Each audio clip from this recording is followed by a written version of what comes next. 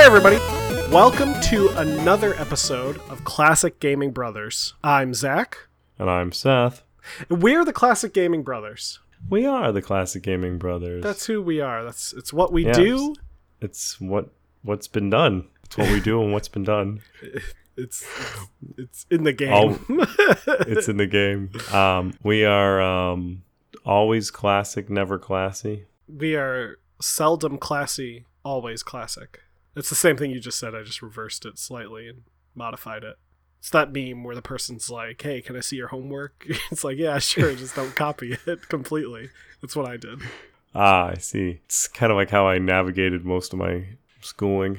Yeah, I mean, same. So, well, just in case any of our professors or teachers are listening to us, we should move on to our parents. We should move on to the beginning, which is Seth. What have you been recently playing? What's been the game of your choice? So the game that I've been recently playing is a game called Traveler's Rest. It is a game that is in early access and came out July 28th of 2020, where you play as an innkeeper who has a tavern that's situated on a road to adventure. So so essentially you are the tavern keeper and innkeeper for adventurers. So people will come into your inn, they will eat your gruel and drink your slop, and then they leave. And while they're in your inn, they make a mess and you have to clean up after them, or sometimes they get rowdy and you have to kick them out. And it's an interesting type of game that's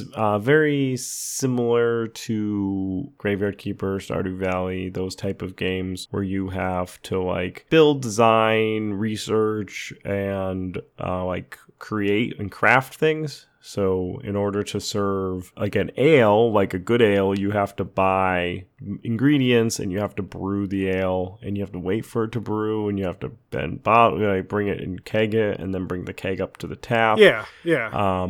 And you can keep the inn open during the times that you're doing stuff in the background, but if you leave the inn for too long, things kind of go awry because they'll either get too cold, so you have like a fire they have to keep going, or the inn will get too dirty and they'll complain and you will lose reputation. So the objective is to get as much reputation as you can by having the best inn experience available for these wayward adventurers. And it's fun. Actually, it's funny. I ended up playing that game and then feeling really inspired to play Graveyard Keeper because of it, because they're very similar type of games. And I know I just talked about Graveyard Keeper since I've been playing that game too. So it's a good game, Traveler's Rest. It's by a developer called Luku and recommended by Metaboli Publishing,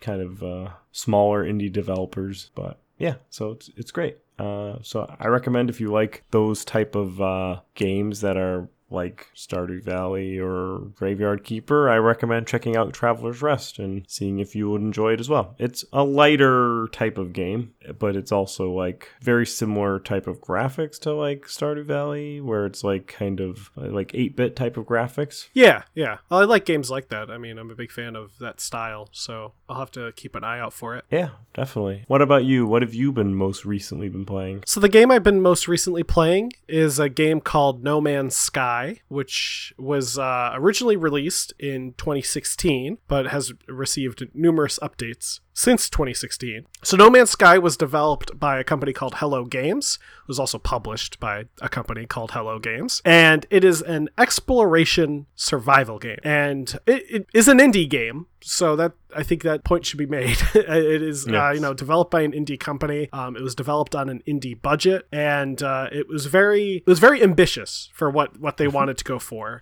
Perhaps Molyneux? Yeah, it was Molyneux, if you would. So the game is a open universe. I don't even want to say open world because it's more than one world. It's procedurally generated, and the universe will actually generate with up to 18 quintillion planets, which is ridiculous to think about. But the way it has the procedural generation system actually allows for each planet to have its own unique ecosystem with its own unique flora and fauna and various sentient alien species that may engage the player in combat and trade. So overall, it's a very ambitious game in what it set out to do, and it managed to do a lot of these things. But with any game of this ambition, it was kind of plagued with, I think, overhype. A lot of people were expecting it to do more than what it could, and even the founder of Hello Games, one of the lead creators of the game, Sean Murray, actually had to go on record and try to get people to not be as hyped for the game, essentially try to like play it down a bit. But that did not really deter people. It ended up generating a little bit of controversy on release due to some of the issues that happened.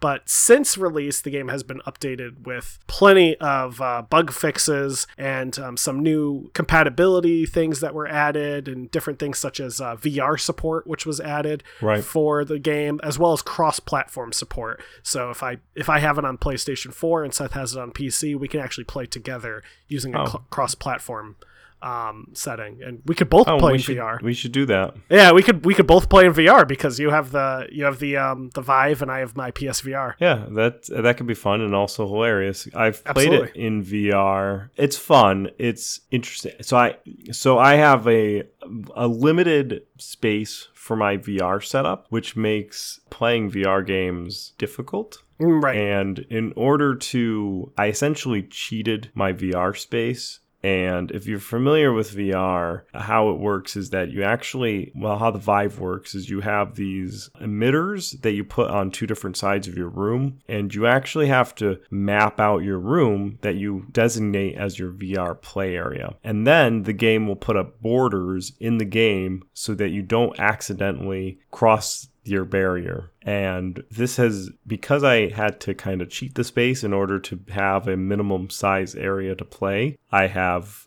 had numerous accidents where I have collided with objects such as doors and bookcases while playing various VR games. I actually don't know if I got damaged while playing No Man's Sky, but I definitely got damaged by playing other VR games. Yeah. But yeah, it's fun. I really like the ship part versus the exploration part for VR. I think the ship is done. It's like piloting the ship is done really well. The exploration, I think, is a teleport system, which is okay. Yeah, I'm not sure. It might be done a little differently on PS4, because I think you can actually use the aim controller for the PS4 version, which is a gun-shaped controller that just has cool analog sticks on it. So, yeah, I've been enjoying No Man's Sky. I haven't gotten a chance to do the VR yet, but maybe someday soon, Seth and I will do a little VR off in No Man's Sky between the two of us. And who knows, we can probably stream that. It'd be fun to set up to do a stream, but I'm sure it's possible. Yeah, I think we can do a VR stream. Yeah. Maybe we'll try and do one eventually, maybe in the next couple of months or so. Yeah, no promises, because we don't really have a schedule when it comes to that sort of thing. Yes, we are very. What is the saying? If there's something that we should do, we don't. We're very bad at doing things.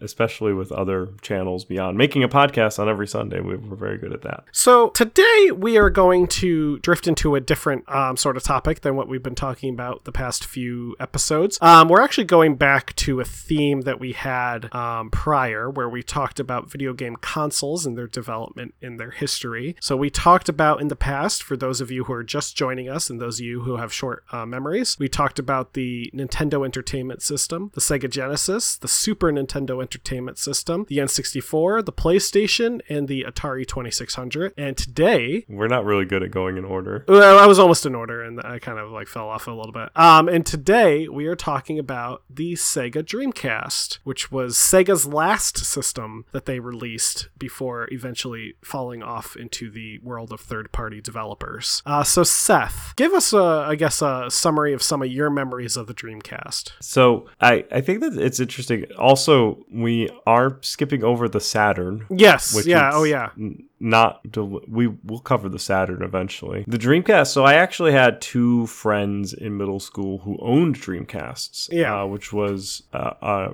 rarity. Not many people had Dreamcasts. No. That was primarily the problem. It's usually the problem when it comes to sales. I had one friend who had a Saturn, and then I had two friends that had a Dreamcast. The primarily people had N64s or the PlayStation. And in my circle of friends, it was pretty much dominated by N64s. So I did have two friends that had the Sega Dreamcast. One friend, I remember going over his house and we played some Crazy Taxi, which I think I played more of in the arcade than I did on his Dreamcast, because Crazy Taxi is also an arcade cabinet. And then the other friend, whose name was actually Ryan, but not any of the Ryans that are currently in my circle of friends. An abundance of Ryans. An abundance of Ryans. He really liked Shenmue. Okay. Which was a exclusive game on the Dreamcast. Yeah. Well, not anymore, but was. Yeah.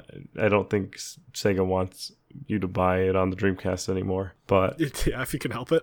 Yeah, he was really big into Shenmue, and I think it was funny because he talked a lot about how like Shenmue was like a really big deal and how it was a really fun game, but it was on the Dreamcast, and I was like, well, who owns a Dreamcast? Like, how do I play this game?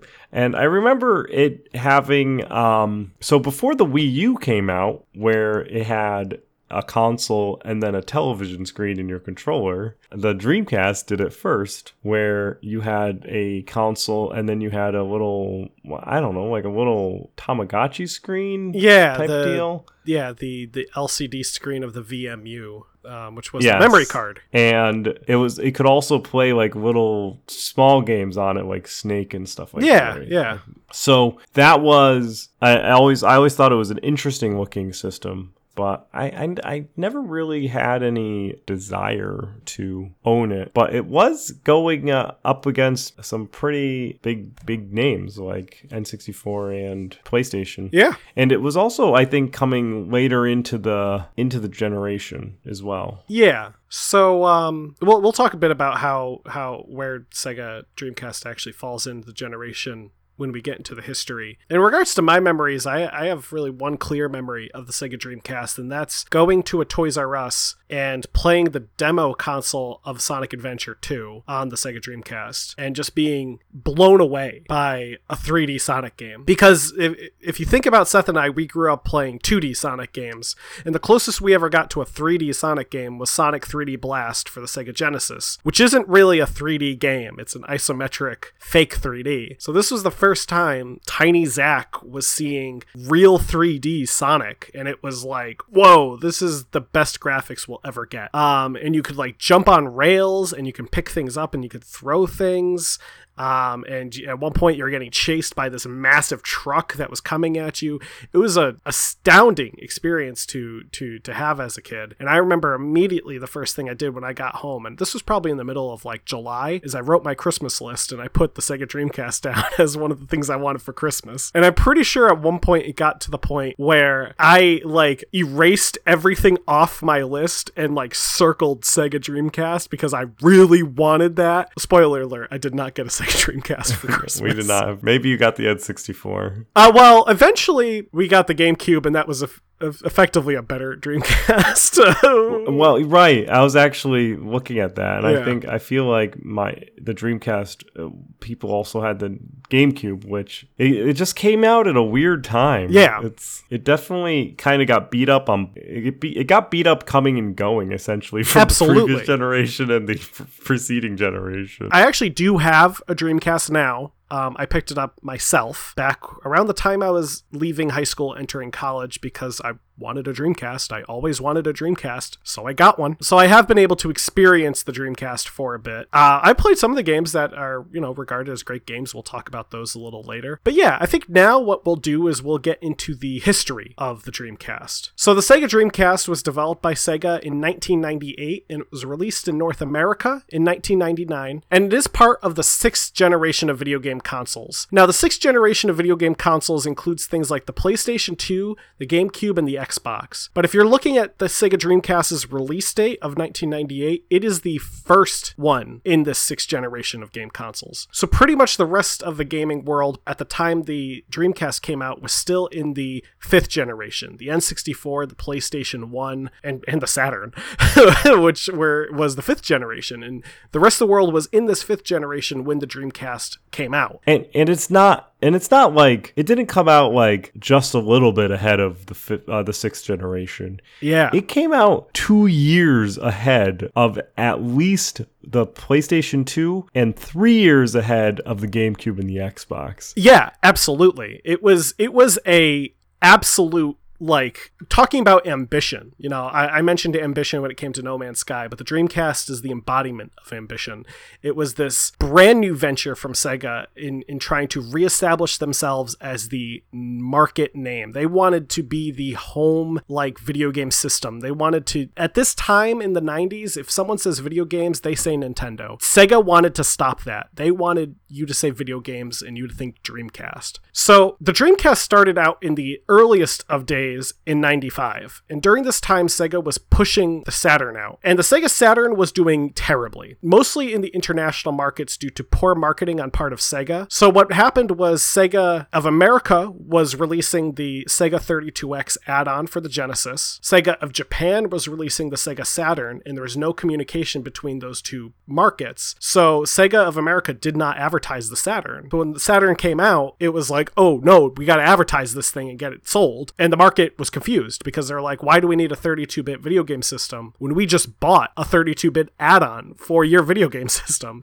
It was a total mess, and that caused the Saturn to tank in international sales. So Sega needed an answer to this. Sega needed to fix this, and they started getting in talks with some companies such as the 3DO company, Panasonic, which at the time was known as Matsuhita, and Lockheed Martin, of all people. the like missile development. That would have been an interesting Dreamcast. Yeah, exactly. Yeah, Sega Dreamcast that could fire tomahawks. You know, they were looking to develop a 64-bit graphics processing unit, and while the development of this device that they were looking at really wasn't totally related to the Dreamcast, it actually does show that Sega was at least considering ways to surpass the lackluster sales of the Saturn fairly early in even the Saturn's international releases. I mean, the Saturn came out in around, I think it was 94 or so in international markets. So, and Seth, I think Seth's confirming.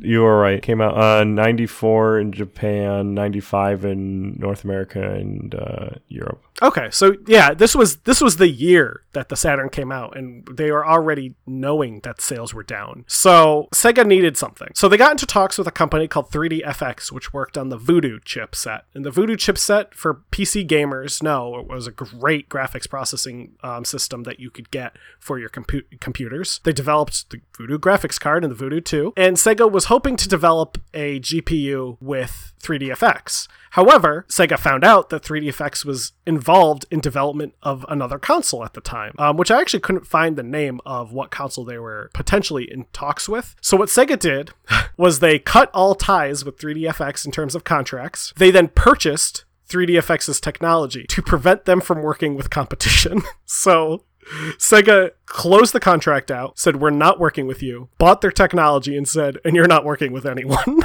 Just FYI. Sega was well aware that the Saturn had been set back due to high production costs and the complex hardware, so they were kind of pushing for a lot of cost-effective measures to create this new system. They ended up working with NEC and working on their, I think it was the PCVR chipset that they developed, and they ended up opting for something called the GD-ROM format as opposed to the DVD-ROM format because that was so early in development still that they didn't want to take any chances with this DVD-ROM format. They also opted to have their UI built off of a Windows distribution. It was Windows CE, a heavily modified version of that from Microsoft that Microsoft licensed to them. So they were really trying to not necessarily cut corners, but they were trying to cut around the issues that they saw with the Saturn in terms of high production costs. And overall, Sega only spent $80 million on hardware. And that might sound like a lot, but in comparison, they spent $200 million on software and $300 million on promotional material. So really, the hardware component was a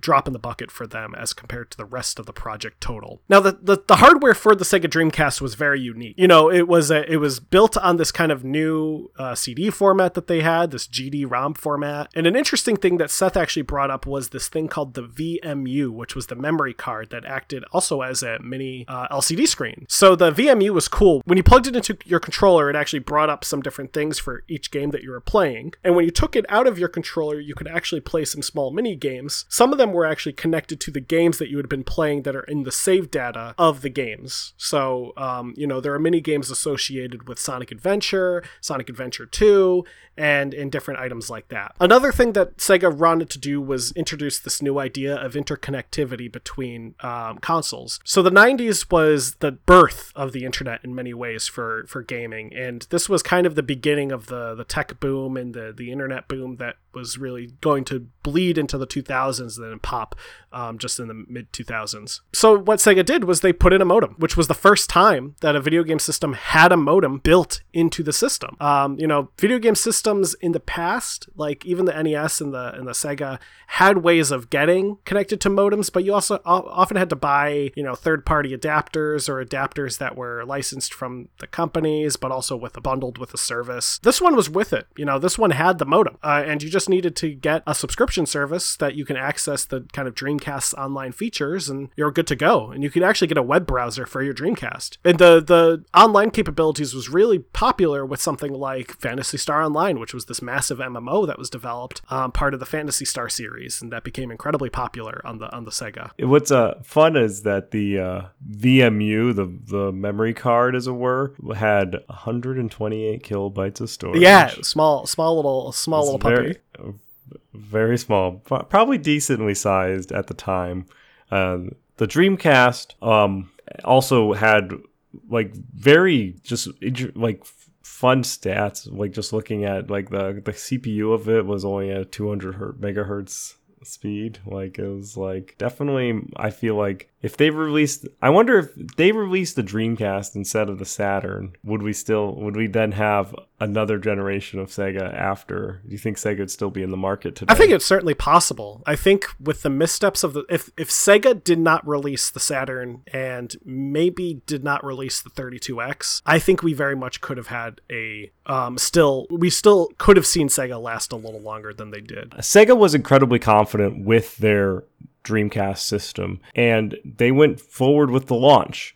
They even, despite the lag in sales that they were getting with the Saturn, which included a dramatic drop-off of 75%, a drop in half-year profits just before the Dreamcast launched, Sega didn't take the Saturn's non-success as an indicator of how the Dreamcast was going to perform. They instead doubled down with their technology and brought the Dreamcast to market. The launch title was delayed, which would be Sonic Adventure, and that ended up being delayed for the first few weeks. And when a launch title is delayed when you launch the game, the system, that ends up being your timing's going to be off, and you're not able to bring the perfect product to market. The system launched in November of 1998 in Japan, and by February had only sold 900,000 units. So from November to February, they moved 900,000 units. And then the system launched in 1999 over in the United States in around September, and the result was also lackluster.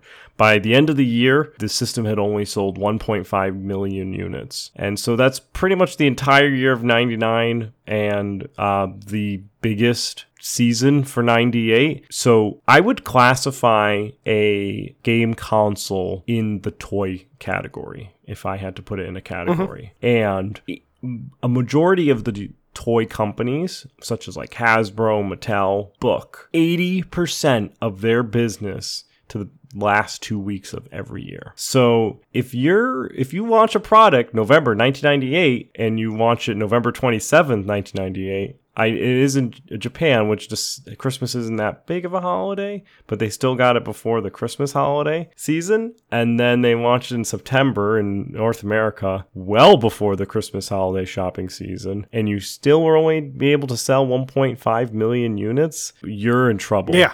Oh, yeah. Sega was experiencing terrible market losses now, both in the United States and the Japanese markets.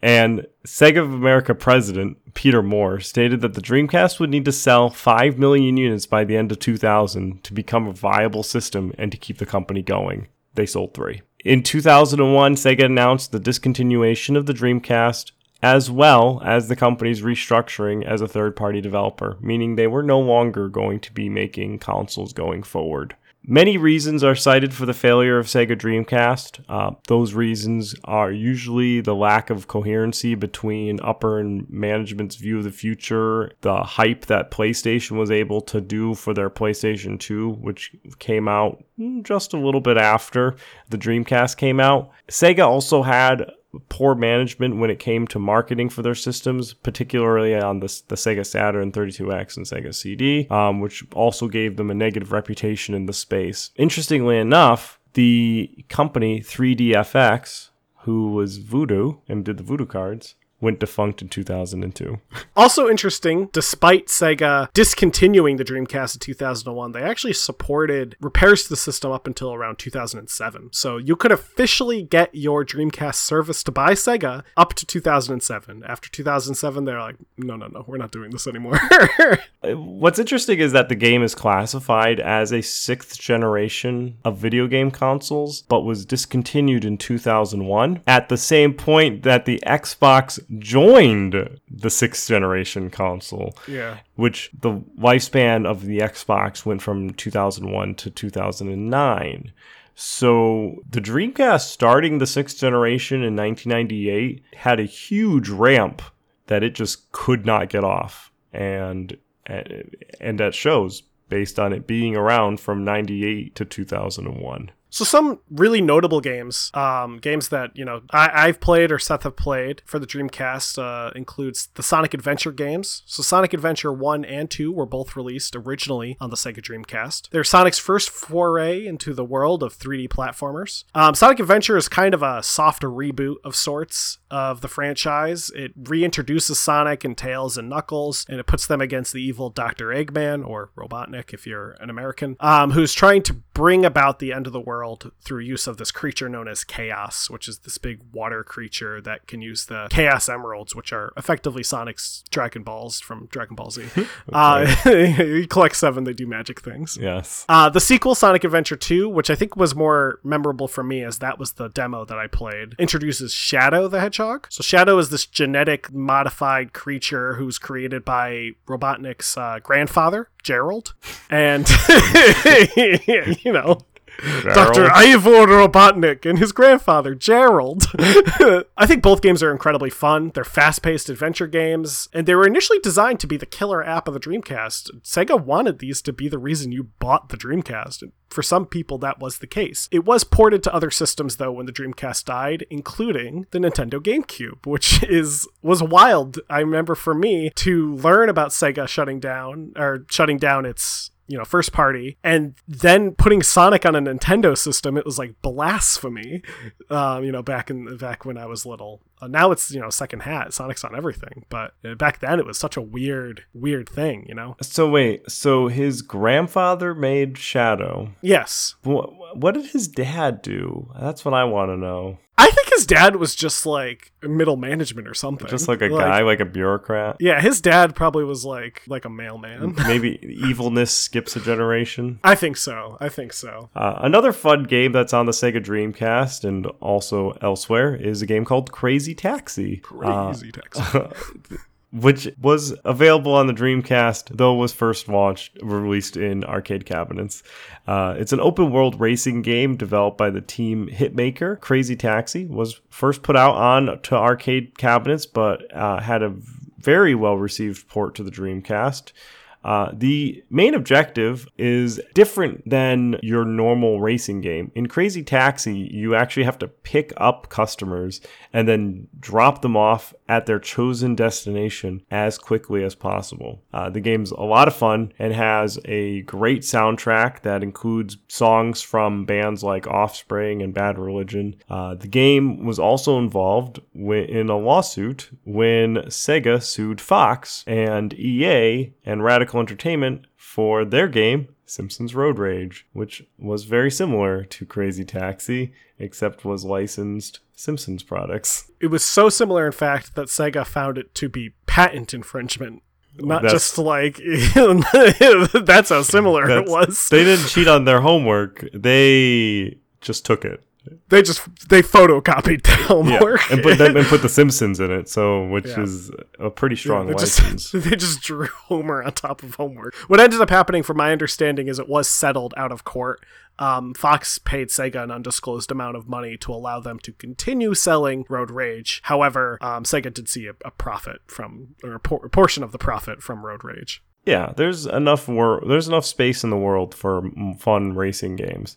I like that Crazy Taxi. It kind of reminds me of Midtown Madness, which is an older PC game. At least we owned it on the PC, where it's just kind of like you're just driving around like a crazy person in the city, versus like racing or being contained to a track. Yeah, and Crazy Taxi, you also were racing against time versus racing against other cars, and you also got some excellent commentary from your passenger as they got into your car because you were a crazy taxi driver. Yes. Another game that was popular on the Dreamcast was Space Channel 5. It was a music rhythm game that starred a reporter for the titular Space Channel 5. It's a news channel in space, as the name suggests.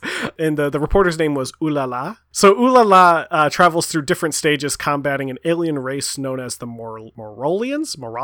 And you do this through rhythm sections. So what happens is the game kind of plays like a Simon Says rhythm, where Ulala will do a set of movements. You repeat those set of movements, and it gets more complicated and complicated. And as you do those movements, there's combos that you can earn, which will in turn translate to Ulala shooting the monsters. So it has great music. It's very kind of like funky, psychedelic music. It was very heavily inspired by like 1970s disco and also like 50s futurism. So it's got kind of that really sleek chrome aesthetic to it. Fun fact, Michael Jackson appears in a cameo in the first game and is a prominent character in the second game. You actually have to rescue Michael Jackson in the second game from the aliens, and his name is Space Michael, which is a great name for Michael Jackson. It is a great name for Michael Jackson. Another game is actually the third best-selling game on the Sega Dreamcast, selling right around 400,000 units, was a game called Seaman. It's a unique game, to say the least. With a name like that, you end up playing this game where you have to raise a carp, which is a fish, but the fish has a human face on it, and you have to use a microphone, which is an attachment that you have to buy for the Sega Dreamcast, which was a dongle that had a teal microphone bulb that stuck out of it. Yeah, it's kind of ugly looking. Yeah, you have to speak to your fish friend, your seaman, and help raise it. And Leonard Nimoy provides the narration for the game. It is strange. It's very strange. And was and sold relatively well. In Japan alone, it sold the 400,000 units. At least, and sold more. Yeah. It was eventually ported onto the PlayStation 2 only in Japan. It also, you had to check on him every day. Yeah. Of real time, like in real day, you had to check on him or he died. Yes. He also was very mean to you. So I own a copy, but I haven't gotten a chance to play it because one thing, the internal clock of my Dreamcast does not work. But the other problem is I don't have a microphone.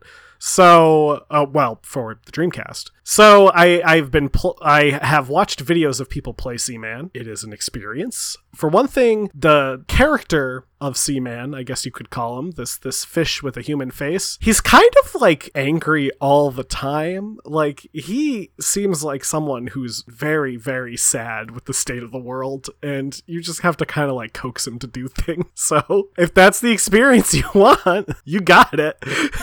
You can buy a Sega Dreamcast microphone for $45 on eBay. I think I'm going to hit the thrift store and try to hunt for one first. But if you buy it before November, then we can play Seaman during Extra Life. Ooh, tempting. All right, well, I'll give it some thought. So the next game, and the last game that we'll talk about for this episode, is Shenmue. Now, Shenmue, I think, is a fascinating game. It was developed by Yu Suzuki, who created Virtua Fighter and Outrun. And Yu Suzuki had this kind of mentality when it came to making video games, in the sense that he did not play video games. So he made video games to tell the stories he wanted to tell or to do the things he wanted to do. He wasn't making video games that he would want to play because he never played them. So Shenmue is an open world action adventure game. And it was one of the first 3D open world games. This was before, GTA 3. It incorporated a day-night cycle. It had variable weather effects. The NPCs had daily schedules that they actually kept to, and they would do different things throughout the day. There was interactive arcades and vending machines. You could actually go to an arcade and play a version of Outrun that's in the arcade in the game. So you could play you can play a game inside of a game. Pretty cool. And there's also various other social simulation items. You could gamble, you could get a job and do job things. I think you could actually get a job as a forklift driver, drive around a forklift and earn some money. The story primarily follows a young martial artist named Ryo Hazuki, who travels through 1980s Japan and China to pursue his father's killer. And that's the story. It's a very straightforward story, but the game was incredibly ambitious, and it was plagued with development issues. It kind of went through its own development hell in terms of what Yu Suzuki wanted. It ended up being one of the most expensive games ever made for the Dreamcast, and one of the most expensive games ever made. But it has since gained a cult following. It is actually fairly popular with people who are fans of the Dreamcast, but also people who are fans of kind of that style of action adventure game. It did see a sequel that was released initially in Japan only on the Dreamcast, but then ported over to the Xbox for America. And it saw a third sequel, which came out for the PS4, and I've heard is very bad. So that's some fun facts. I think that's it for our Sega Dreamcast episode. Yeah. That episode probably went on longer than the Dreamcast life cycle. Definitely did. It's a fun system. I'm glad Zach owns it. We'll try to put some games from the Dreamcast on deck. Yeah. For definitely at least Crazy Taxi. I have that, and I have Sonic Adventure. Yeah. Do you have two controllers? No, but I can get one. Yeah. I can get a second one. I don't even have one controller. Whoa. So yeah, we'll try to put those onto our at least during our we'll put that into our Extra Life deck of things to do. Now we're going to talk about games that other people think are bad, and we are going to tell you if we think, is the game really that bad? The game that I'm going to talk about today is a game that I really enjoy and is part of the trilogy that is relatively close to my heart. Not as close as XCOM, but pretty close. And that is Mafia 2, the Definitive Edition. So Mafia 2, the Definitive Edition is a mixed reviewed game, and it came out May 19th, 2020, and was done by Hangar 13 and D3T. It is a remaster of Mafia 2. The Mafia series is 3 mob stories told from 3 different eras and 3 different people. The first game tells a very traditional Mafia story starring this guy by the name of Tommy Angelo. And then the second one tells the story of a guy named Vito. And the third one tells the story of a guy named Lincoln. And Tommy's and Vito's story take place in essentially New York. It's Empire City, which I always get confused with Liberty City, which is Grand Theft Auto. But Empire City is like Mafia neighbors. New York. And then the Lincoln story is told essentially in New Orleans. They each cover kind of a different mob story. Vito's is, which would be Mafia 2, is where a war veteran of World War II comes back from the war and ends up trying to help his mom and his sister, who, because his father left them a bunch of debts, by getting work, and ends up just hitting up his friend Joe and getting quote unquote work, which is just mob work, and a mob story ensues. So I played it when it came out originally back in 2010, so about 10 years ago now, if you're listening to this recording in 2020. And the Definitive Edition came in 2020, so it's a 10-year remaster. So the issues why we're talking about it in this segment is because a lot of people don't believe that the remaster really lived up to the hype of it being remastered, and that was it being actually a quality remaster, and it actually has like game-breaking bugs, weird graphical things that happen in the game. It doesn't even run properly on modern consoles. It's not very good for a remaster.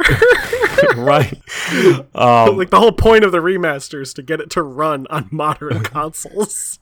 And it doesn't. It chugs. The game, it was also a 2010 game and wasn't like bad graphics for that era.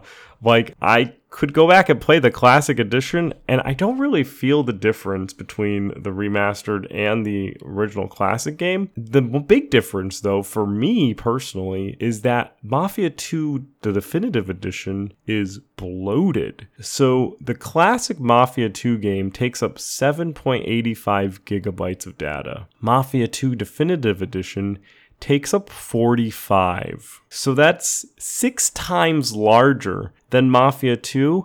In my opinion, only about 15% better when it comes to graphics. Like, it's not giving me 6 times a better experience. It's giving me like if the game doesn't crash, a moderately better experience. Like, it's not even, So is it really that bad? So the Mafia series, in my opinion, if you go from Mafia 1 to Mafia 3, it actually, based on the gameplay, trends kind of down. So Mafia 1 is very self-contained into the story, and it's a good story. It's a good mob story. Mafia 2 starts adding in some side things and has a decent mob story.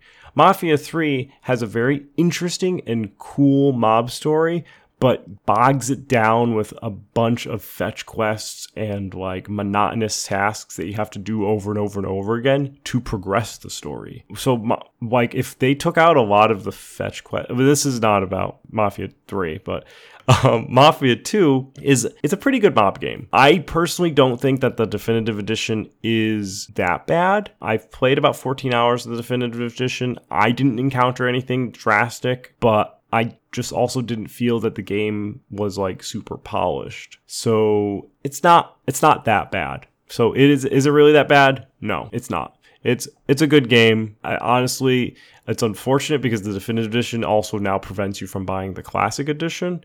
So you might be able to still get the classic edition on GOG because GOG is weird and separates their games out differently than Steam does, but on Steam you can't get the classic edition anymore, which generally ran for like $5 on sale.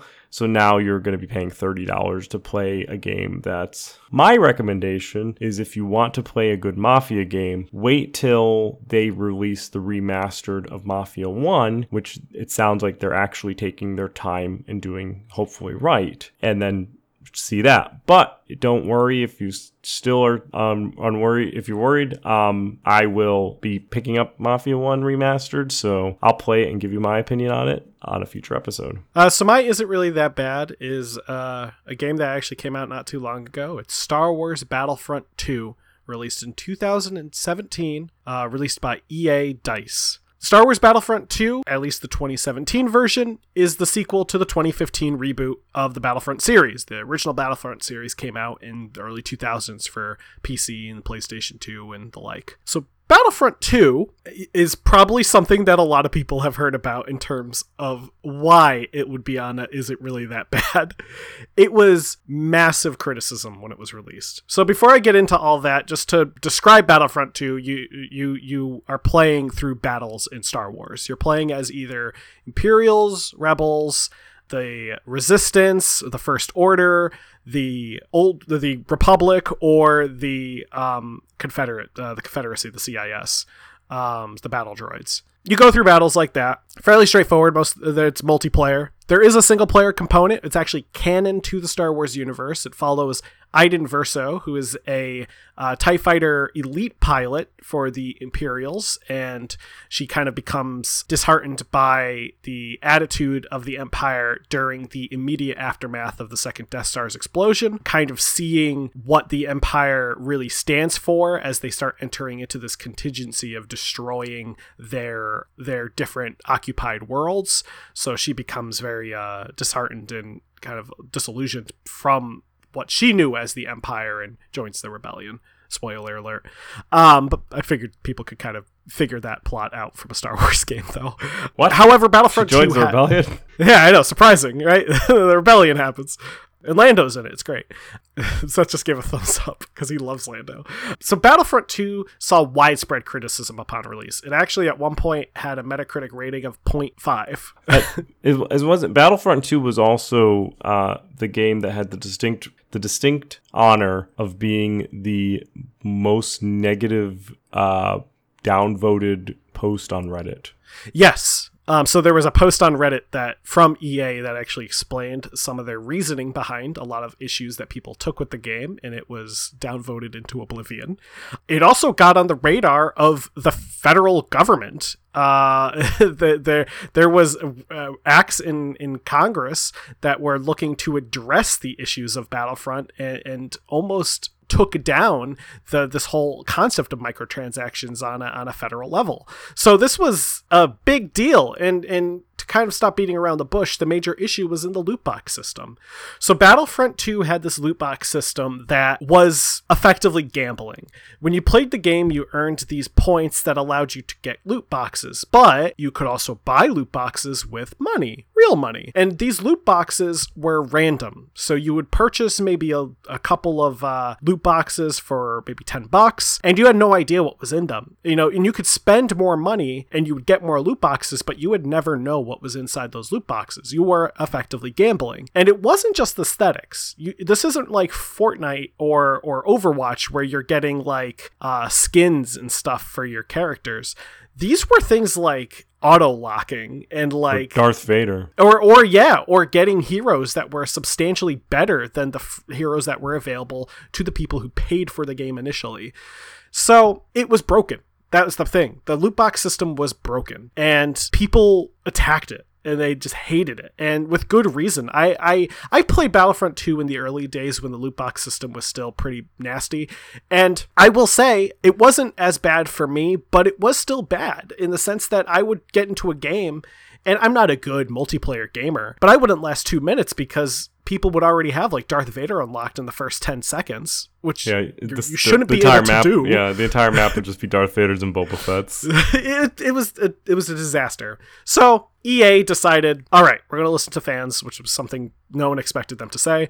And they took away the microtransactions at first, and then they decided to revamp them. So now in Battlefront, there is no kind of like game-breaking type of loot box situation you can get. There are still loot boxes, but they are pretty much only aesthetics. It's skins, it's taunts, stuff like that. So after that, the question now, is it really that bad, is no. It's great. I love Battlefront 2. I think it has a great single player storyline. Again, it's cool that the storyline is canon, and it does actually set up some stuff that is referenced in the sequel movies. Specifically, not to give too much away, but there's a Luke Skywalker segment. You play as Luke, and you pick up this compass from the Emperor's old storage facility that he has, and that compass is actually in Luke's home on Ahch-To in Last Jedi. Nice little, callback there. Nice little reference that they included. So it's kind of cool to see stuff like that happen. And really, since it was updated, I think it's a solid game. I think it's probably one of the better Star Wars games that have come out in the past few years. And there have been a lot of changes that have been done that have only been for the better, including they offered for a period of time a free DLC season every few months or so. So they would offer free updates that would add some more heroes to the games, would add more maps, and actually added some more game modes, such as the ever classic instant action offline single player game mode. Is it really that bad? Absolutely not. If you were playing it though when it came out, definitely. That's fair. So with that, I would say that's at the end of our show. That's our show with the Sega Dreamcast. That is. I think, Seth, do I hear the sound of rustling of paper? Oh, that's right. Is there I think there's paper in a hat right now. We do still do a giveaway. So hold on. We're gonna get our hat here because it's giveaway time. And the award goes to Seth. Wow, me. It's me. I'm sorry, no. It's the person who wins for this week's giveaway is David. David, we've emailed you, and you can choose from our list of games, and you will be able to grab a game from that list. And remember, if you also want to win a free game, you can write to us, and we will send you a list of games that you can choose from. They are predominantly Steam games, and they may not be good games, but we have a list of games. So, and we are updating it relatively regularly. So send us an email. And to do that, there's a few ways where you can contact us, listen to us, and support us. Zach, do you want to take that away? Yeah, so let me talk about the ways that you can contact us, listen to us, and support us. All right, so contacting us. Here's what you do. You get on your internet right now. You're going to load up your CompuServe email, and you're going to say classicgamingbrothers@gmail.com for your to field. And in your subject line, you want to say, "Hey, brothers." And in the actual body of the paragraph, you're going to say, "Hey, brothers, love your podcast. Here are my comments." And then you're going to put in your comments. That's great. It's an easy way to do it. Look at that. I just wrote the email for you. And then you just press send and look at, you're already in the running for a free game. That's awesome. Do it right now. Unless you're driving. Don't do it right now if you're driving. We don't want it to cause... Classic Gaming Brothers does not endorse car accidents. Another way you can contact us if you go through our website's email form. Spoiler alert, it goes right to our inbox. But in any case, you can go on to our website, you can fill out the email form and plug in all your information, and bam, like the magic of the internet, your message will be in our pockets. You could also get in touch with us through our various social media channels. We have a Facebook, we have an Instagram, we have a Twitter. Those Facebooks and those Instagrams are Classic Gaming Brothers, and that Twitter is CG Brothers Pod. Follow us, like us, and ring those bells in order to get all the latest Classic Gaming Brothers information, including a update whenever we are streaming on Twitch. That's right, we have a Twitch channel, Classic Gaming Brothers Twitch. We also have a VS Classic Gaming Brothers, which is our kind of side channel where sometimes I'll stream my side of the story, I guess you could say, when Seth and I are playing a multiplayer game together. Yeah, so subscribe to us there. We do not have a schedule, period. So tune in when we are alive.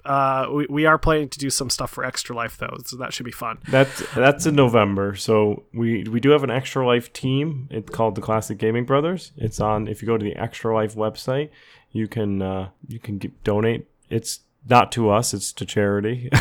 Yes.